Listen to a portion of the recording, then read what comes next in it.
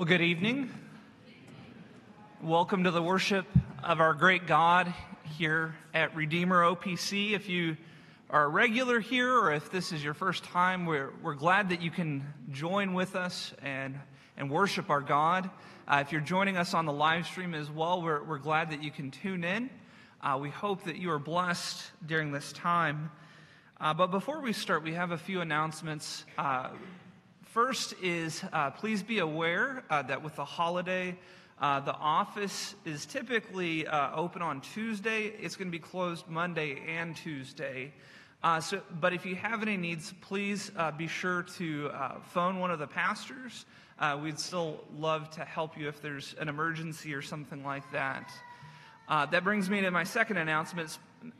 Pastor Jonathan will be away this week, and so we would encourage you that if you have something that would ordinarily be directed to him, to reach out to shepherding elder or Pastor Jeff or myself.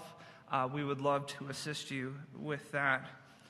And then this was not noted in the bulletin. I don't think these things typically are, but just in case you were going to come up to the church on Wednesday or Thursday, there's going to be a wedding held here, and so the facility will be in use. So just please be aware of that if you were going to pop in. I know a couple of you, maybe you want to drop off more cookies or chocolate or something, offload. You don't want to eat too much of that this season. So just be aware that there is a wedding taking place Wednesday, Thursday. There's preparations and such. So those are all my announcements. Let's take a moment now and worship before we worship our God.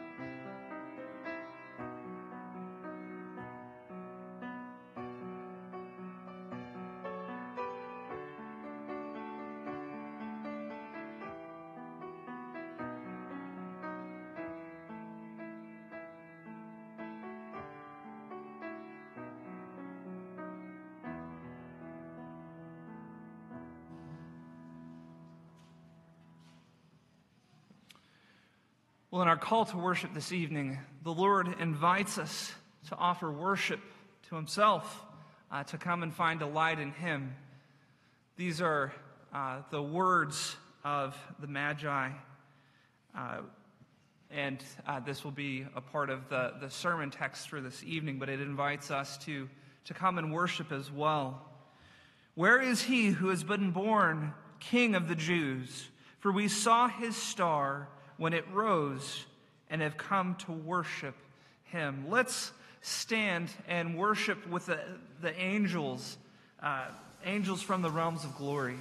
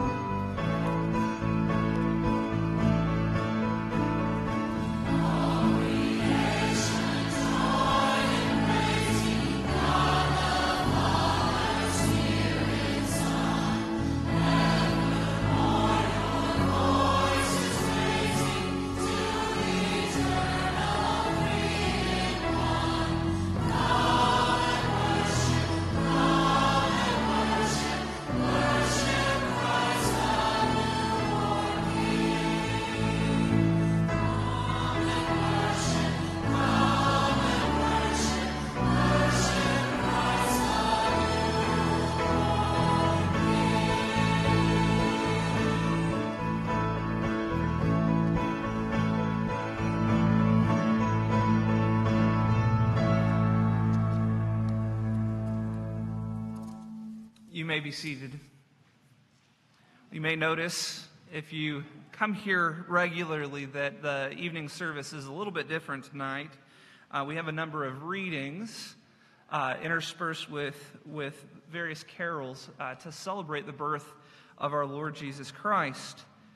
And you might notice that there are 3 readings from the Old Testament. Each of these serves as background for the sermon passage tonight. What we know about Jesus is that he was born at the very right time, at the end of the ages, and that each one of these prophecies, passages in the Old Testament, anticipate what is to come. And our first one, it comes from Numbers 24. It anticipates a king who will bring justice and extend his dominion even over the entire world. So from Numbers 24, the oracle of him who hears the words of God and knows the knowledge of the Most High, who sees the vision of the Almighty, falling down with his eyes uncovered. I see him, but not now. I behold him, but not near. A star shall come out of Jacob, and a scepter shall rise out of Israel. It shall crush the forehead of Moab and break down all the sons of Sheth. Edom shall be dispossessed. Seir also, his enemies, shall be dispossessed. Israel is doing valiantly, and one from Jacob shall exercise dominion and destroy the survivors of the cities. This is the Lord Jesus Christ. Let's now stand and sing, O Little Town of Bethlehem.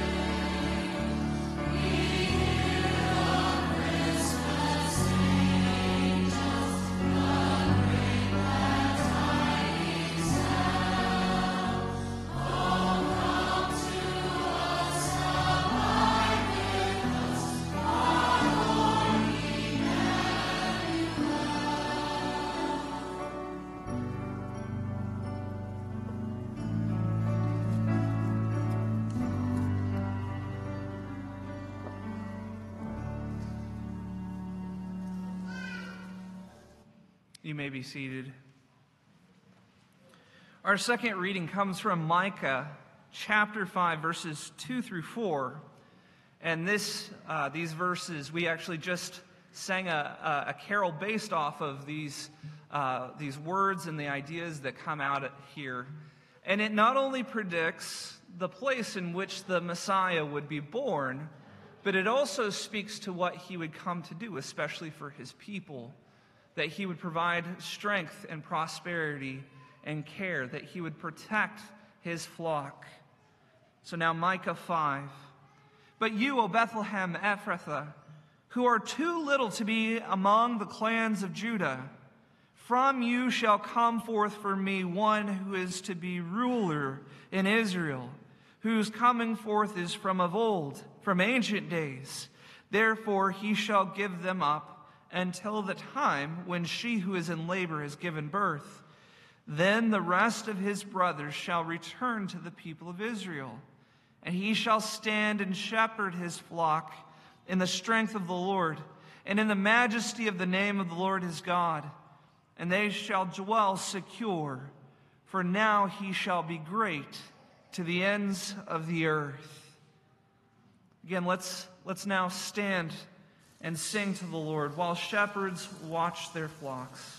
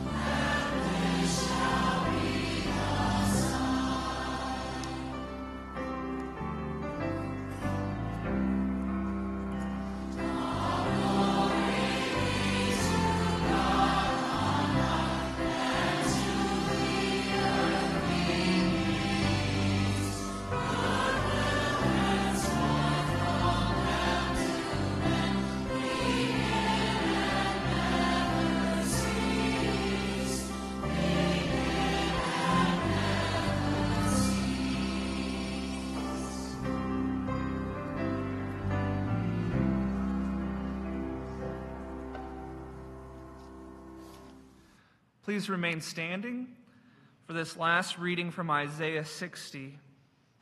Arise, shine, for your light has come, and the glory of the Lord has risen upon you. For behold, darkness shall cover the earth, and thick darkness the peoples. But the Lord will arise upon you, and his glory will be seen upon you. And nations shall come to your light, and kings to the brightness of your rising. This anticipates the nations coming to Jesus to offer him worship and praise that he is most worthy of. We now come to a time of thanksgiving, and Deacon Alec DeLang will now lead us in that.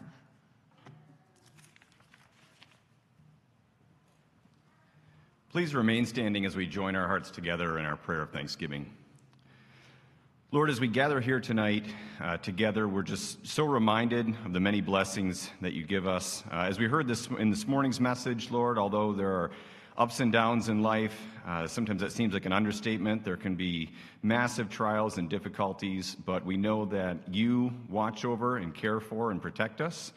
And we just thank you, Lord, for what a blessing that is. We thank you for the way that you have made Redeemer a place where we can share the love of Christ with those around us, with those that we come in contact with, that we can continue to be a light in the darkness to others. And I ask that you would help us to be faithful on that mission, that we would continue to share the love of Jesus Christ both here in Ada and also throughout the ends of the earth. Lord, we thank you for the gifts that you've bestowed upon us. As we come to a time where we're prepared to give a portion of those gifts back, we're just reminded of the abundance that we have. And though sometimes our hearts are so tempted to look around at others and see more that they have, things that we want, we just ask that you would give us content hearts this holiday season, that we would just reflect on all the blessings that you've given to us. All this we ask in Jesus' name. Amen.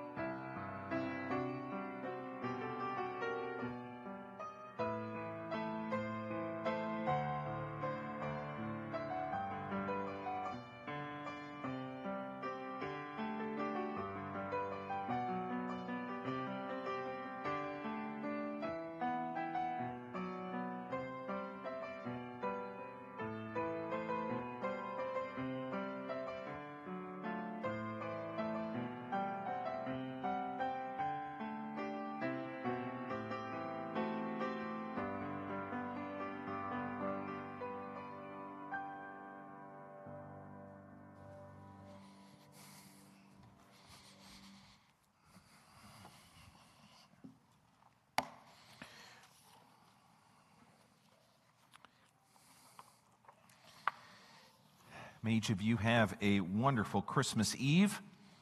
This is especially appropriate tonight that we're here worshiping together before tomorrow we celebrate the coming of Christ.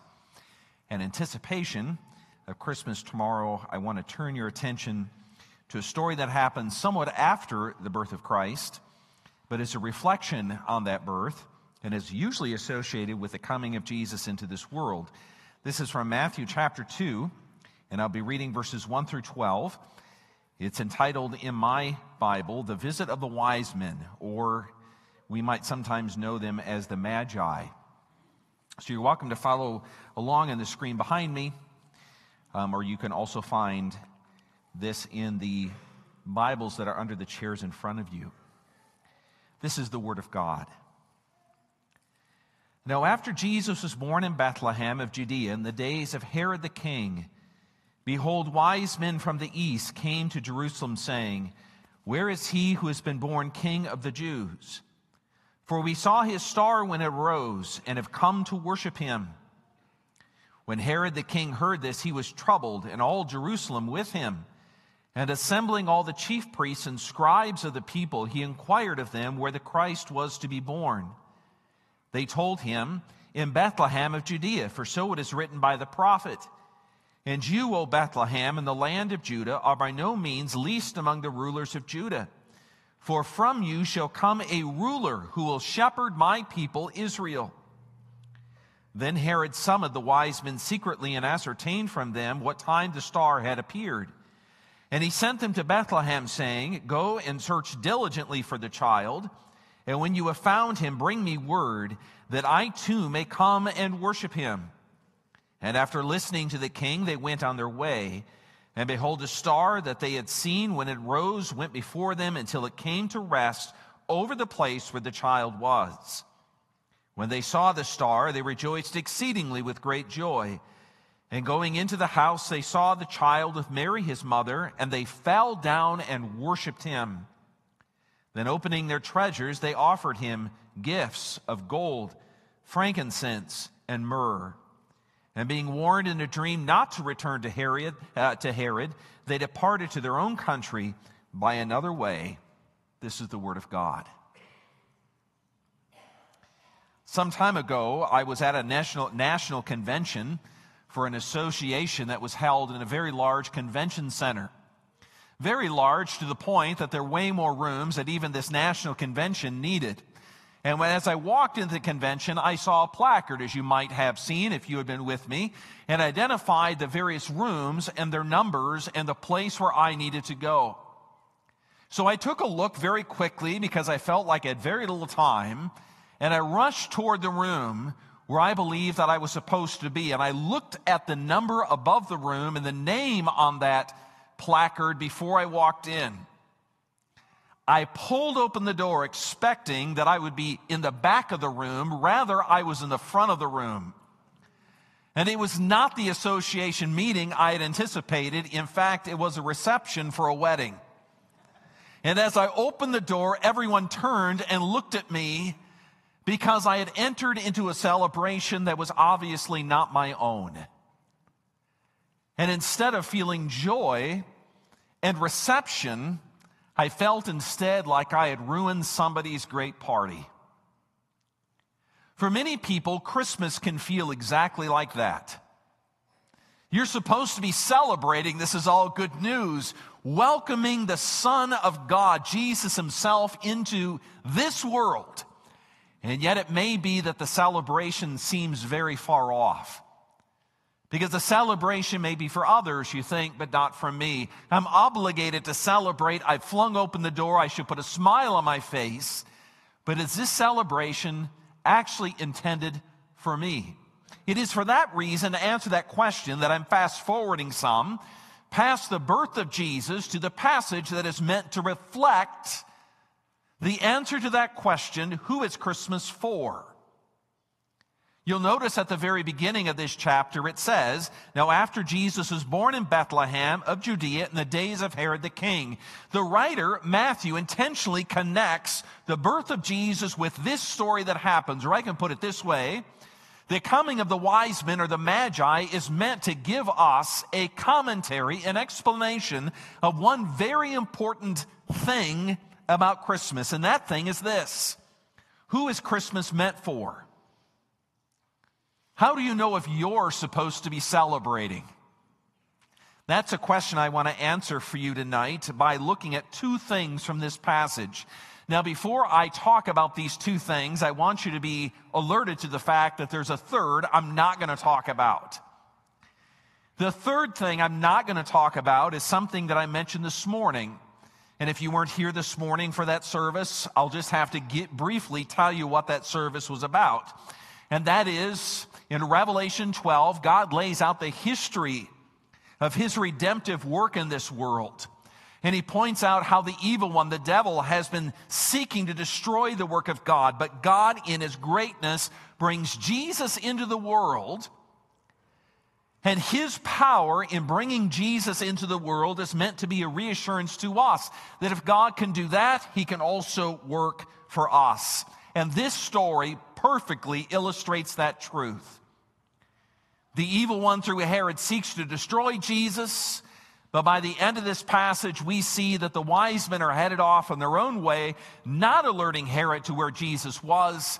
And if we would have read further, we would have read about Jesus and his parents fleeing to Egypt by the protection of God. Again, that's a very important part of this passage. I'd encourage you to mull it over. I'm just not going to talk about that tonight.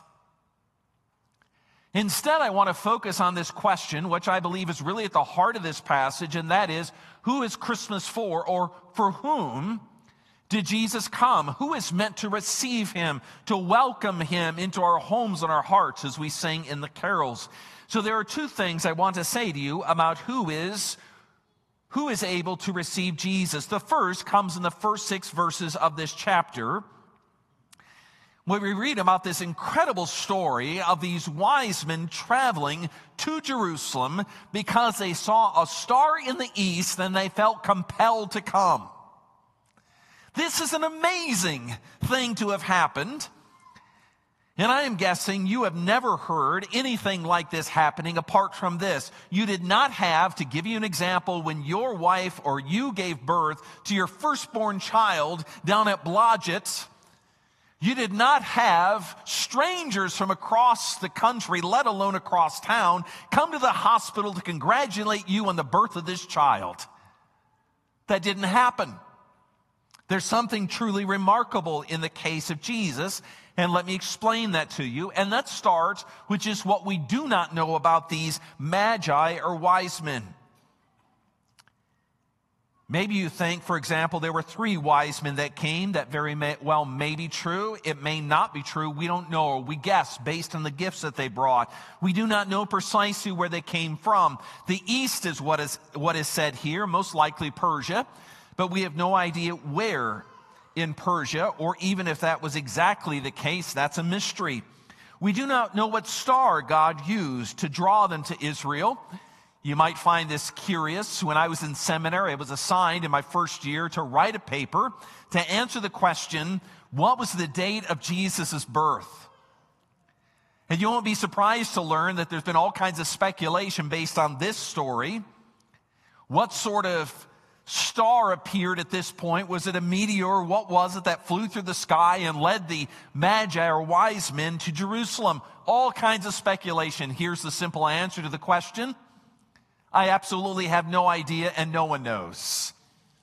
It turns out that paper assignment was really about figuring out how to write a paper, and not about when Jesus, the precise date in which Jesus was born. It's impossible to know. We're not trying to guess from this passage how many wise men came, where exactly they came from, or this question, exactly the date of their arrival. That's not at the point of this story. Instead, here's what we do know. And these details seem to be given to us intentionally.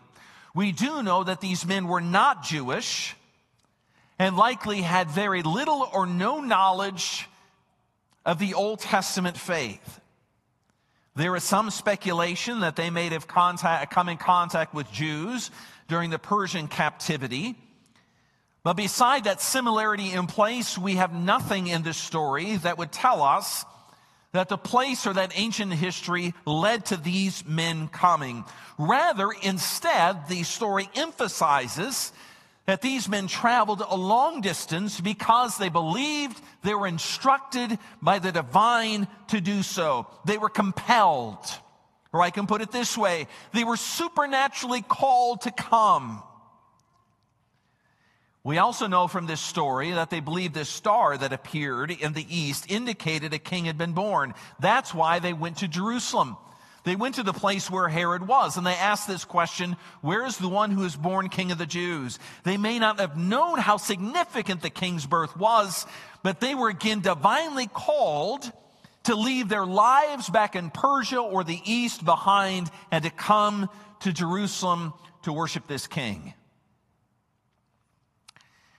And finally, although it's not explicitly stated, it is clear that God is the one who's drawing them to come. He's the one who is calling them to appear in Jerusalem. Some of the internal sense that they had that drew them to Jerusalem and asked this question, where is the King of the Jews? Where has he been born? We have come to worship him. Some of that has come simply from the internal sense that God had given them to leave everything behind, to pack up the most precious gifts that they possessed, and to come and see the King of the Jews. And when they arrive in Jerusalem and they ask this question, they were given the passage that we read just a short time ago from Micah 5, verses 2 through 5. And you find a quotation from that passage here in verse 6. And if you're familiar with this story in Matthew 2, or the story of Jesus' incarnation in another place, you won't be surprised by this quotation. This is a frequently used quotation at this time of year. It foretells that the Messiah will be born in Bethlehem, the place of bread. But I want you to think a moment, if you know, at least if you can remember, what we read a short time ago in that quote from Micah. You may have gotten a sense from Micah chapter 5 that Micah the prophet was not writing during a happy occasion. The book Micah was written to predict the coming of the Assyrian army to take the Israelites captive. Talk about bad news. It's the worst news you've ever heard. It's worse than, I'm sorry, you have cancer, it's terminal, there's very little we can do for you. That's personally devastating. It's devastating to your family. It's really horrible news. I'm not minimizing it, but that's different than the news that God is going to bring an entire nation into captivity. That raises all sorts of questions, doesn't it? Will God keep us safe? Does he care for us? Will he provide for us? Will he take us back out of captivity? How bad will it be? What does this mean about who we are before the divine? And in the middle of chapter 5, Micah gives them the hope that we read. In the middle of this prediction of oppression by the Assyrians, God, it says, will bring them a deliverer, a ruler to Israel. God would not abandon them. That's what Micah says. He would deliver them. It says in verses 4 and 5 that we read earlier, and he shall stand and shepherd his people in the strength of the Lord, and they shall dwell secure. Imagine how strange that would have sounded to them, how they would have heard it.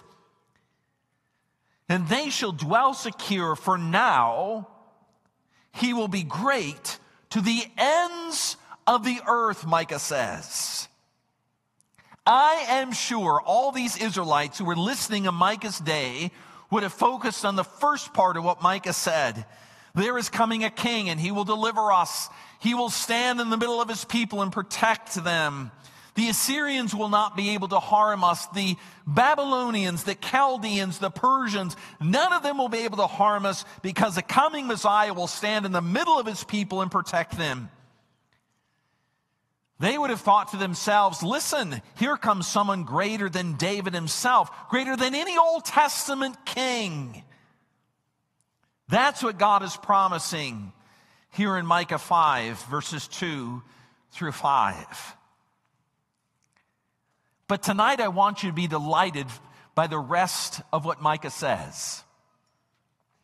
It is the second part of those verses that matter from Matthew chapter 2.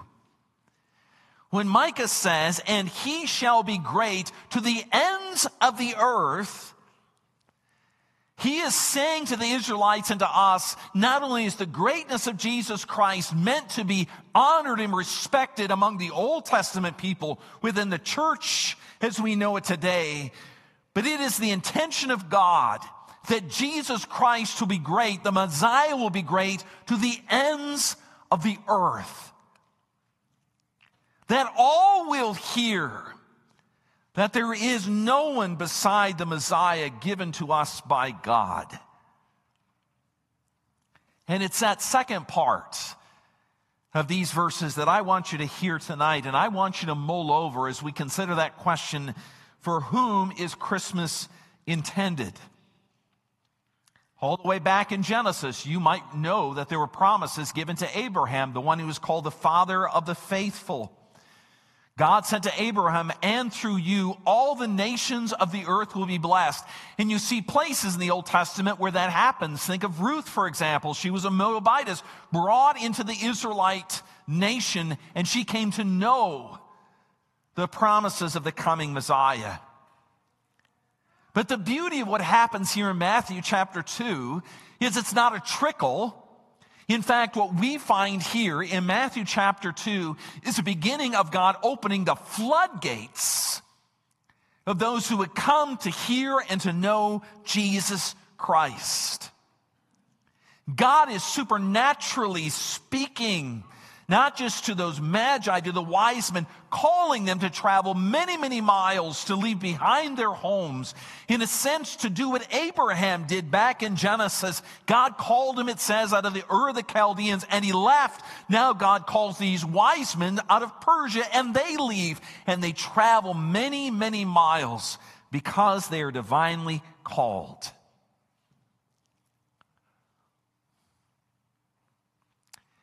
And what I wanted you to hear tonight is a partial answer to that question, who does God call to worship his Son? For whom is Christmas intended?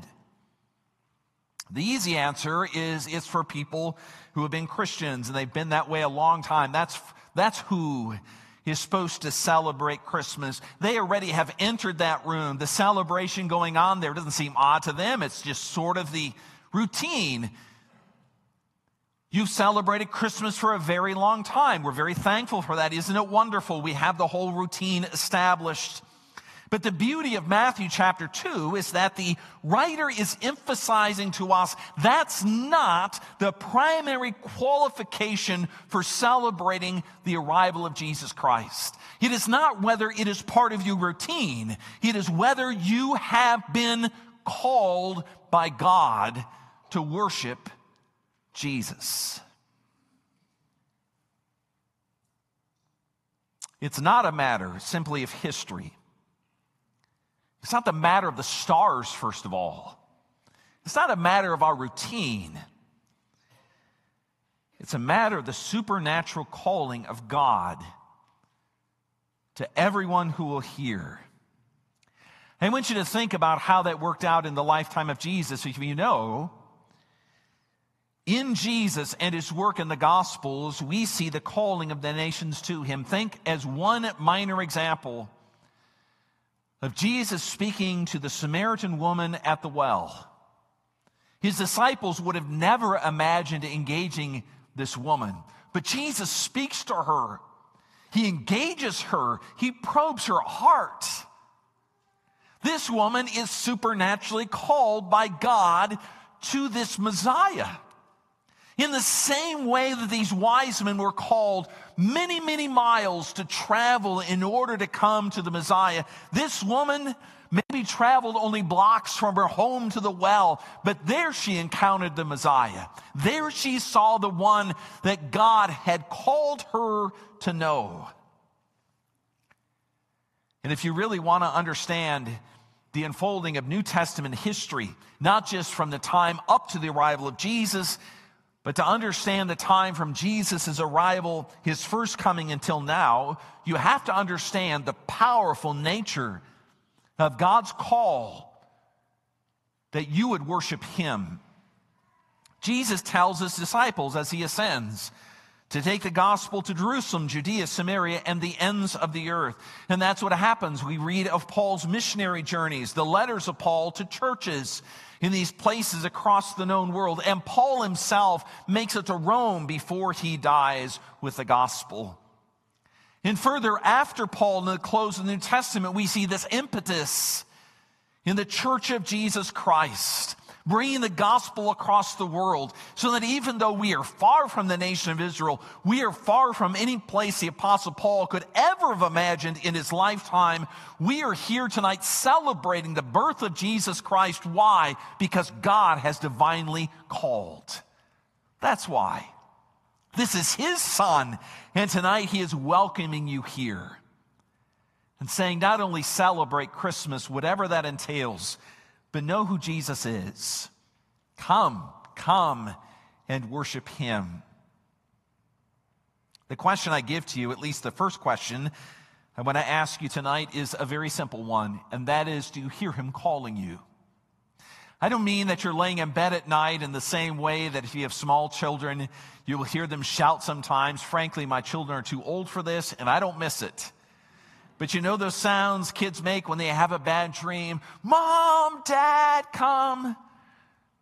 That's not the kind of call I'm talking about. I'm talking about the movement of God by his Spirit in you, with the same force and the same power that led these wise men to come to Jesus. He can and he does call you too. It's the same God by the same Spirit bringing you to the same Jesus, that you would leave, in some sense, everything you have behind to come to him. Is he calling you? The second thing I want to note about this question, who is called? Who is called? Or, to use the language that I used at the beginning of tonight's sermon, for whom is Christmas? Part of the answer to that question is for those God calls. Here's a second part to that question, and we find that in verses 7 through 12. After the wise men received the instruction from those in Jerusalem, it says they followed the star to the place where Jesus was. And when they came to the house, they saw the child with Mary, his mother, and they fell down and they worshiped him. And this is how they worshiped him. They opened their treasures and they offered him gifts of gold and frankincense and myrrh. If part of the answer to the question is, for whom is Christmas? For whom does the call of Christmas come? Who is to hear it? If the first part of the answer is for those in whom God is calling, he's working, he's beckoning, the second part of the answer is those whom God calls to worship. It's not just that God calls us, but he calls us to worship. He is calling you not only to hear this news, but to worship Jesus. To put it simply, to offer yourself to him, the most precious things you possess. It's not a detached sort of thing where you hear this news and you say, oh, I understand who Jesus is now. That's interesting, just like I know who Caesar was or Herod was. Or I understand when Ronald Reagan was president. Now I have that information. This is not like that at all. This is more like when I saw my wife walking across the college campus, and I was there checking in bikes. It was my job to record every bike, put them in a little tabulation so if they got lost, we could find them back. And I saw my wife walking across that campus. I did not want to just know her name. I wanted my life to be entwined with hers. And what these magi, these wise men are offering to Jesus is more than simply, we understand who you are. They're offering themselves to Jesus in worship. They're giving him the greatest things they possess. If I can just put it this way, they're willing to give him their lives. Why do I say that so forcefully? Not only it says they have come to worship him, but the gifts they offer represent that truth. And I'll just note them quickly. First, they give him gold. That was universally recognized then and now as the most precious metal. It was the metal of the kings at times. It still is the metal that you offer when you really mean to impress someone with an engagement ring or something of the sort. You want a high quality gold. It bears your heart and the importance of the moment. And that's why kings accumulated a lot of gold. Think of Solomon in the Old Testament. And it may be true even in the case of these magi, these wise men bringing this gold to Jesus. They're bringing it to Jesus because there was nothing more expensive or greater that they could offer to him. They mean to give him the greatest they possessed, not the leftovers. Not whatever they could afford after they had bought their own things. Know that they offered gold. He is more than financial recognition. It is the recognition of the heart. They're saying, Jesus, you are king. The second thing they offered to Jesus is incense or frankincense, as it's noted in our text. They may have wondered why they were bringing incense. We know in the Old Testament that incense was used in the worship of God. But you should know that in the Old Testament, spice was never used in any sacrifice where there was a sin offering. Only meal offerings included incense, which were not for sin. They were only meant to demonstrate fellowship with God. And I have no illusion that these wise men understood what they were offering to Jesus when they brought incense. Again, it is simply that it was an expensive item. It was the best they could bring. It was known across the world as a precious item. But when these wise men bring to Jesus incense, they're actually doing more than they intend. And they're recognizing what the Old Testament indicated about the coming Messiah, and that is he was the perfect one. The one who is not tainted by sin at all. And in a sense, they're offering to him and demonstrating to us something beyond what they could have imagined. The third thing they offer to Jesus is myrrh. Now, this one especially is confusing because it was the gift of death. Later on, when Jesus died, Nicodemus brings 100 pounds of myrrh in order to treat the body of Jesus. It was an embalming component. It was meant to be a fragrant portion of that embalming or that care for the body when someone was dead. It was not only used by the Israelites, it was used by the Romans, it was used by the Greeks, it was used by the Egyptians.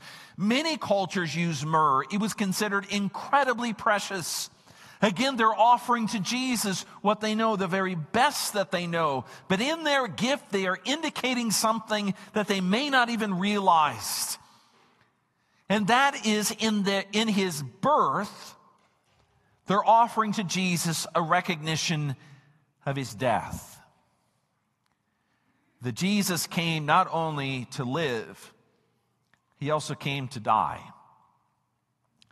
And these three gifts, gold, incense, and myrrh, were all divinely given to us in this passage, brought by these wise men to Jesus.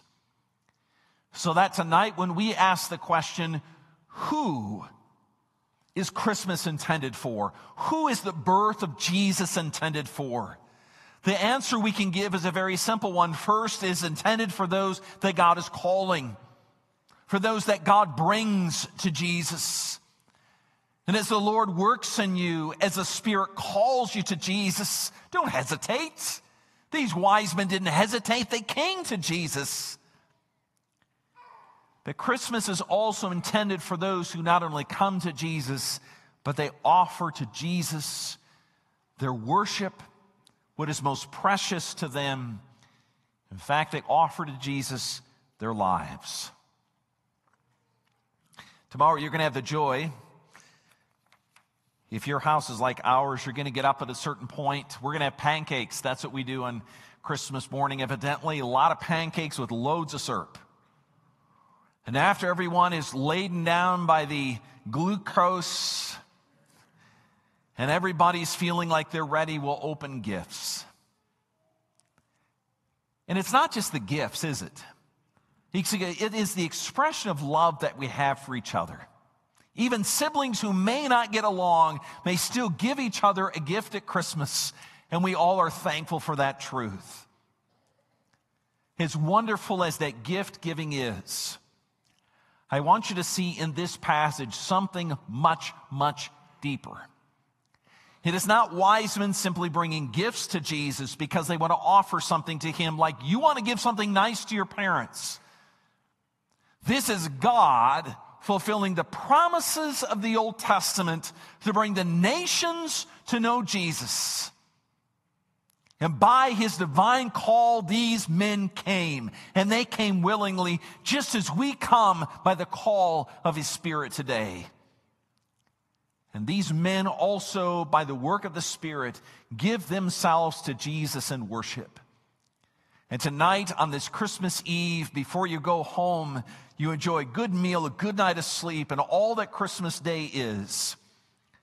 Let me encourage you to know this Jesus as well and to offer yourself to him as he calls you to worship him. May you have a wonderful Christmas Eve and a day filled with the joy of Jesus Christ tomorrow. Let's pray. Father, the truth of your word is a truth that we will find nowhere else. Many of us look for truth. We look this way and that. We're longing for something that brings a solid place to stand. And in Jesus Christ, we find not only the claims that Jesus made, but we find a life. We find a being who was actually born in history, for whom people came and worshiped him. The claims of the gospel are not merely stories to be heard and appreciated. The claims of the gospel is that Jesus Christ is in fact the Son of God who calls us by his Spirit to worship him. Father, thank you for giving us that call, not only in Matthew chapter 2, but also bringing it here tonight. May we hear and to offer ourselves, as these men did, whether we have traveled many miles or just a few.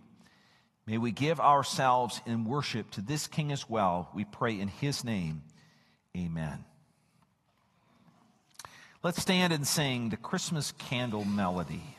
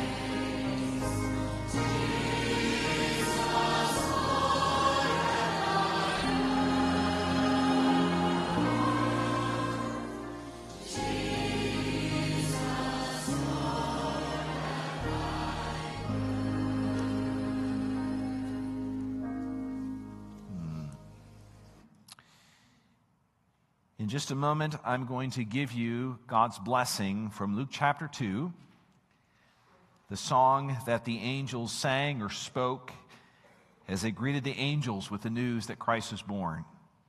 After that, you see we have a doxology, a full version of what we sang partially a moment ago, Silent Night, which is a great song traditionally sung on Christmas Eve. And then after that, we're going to get an early start to what you usually do out there, where you greet each other, shake each other's hands, enjoy each other. After we're finished with our service, just stay in place, and we're going to sing to each other, "We wish you a Merry Christmas."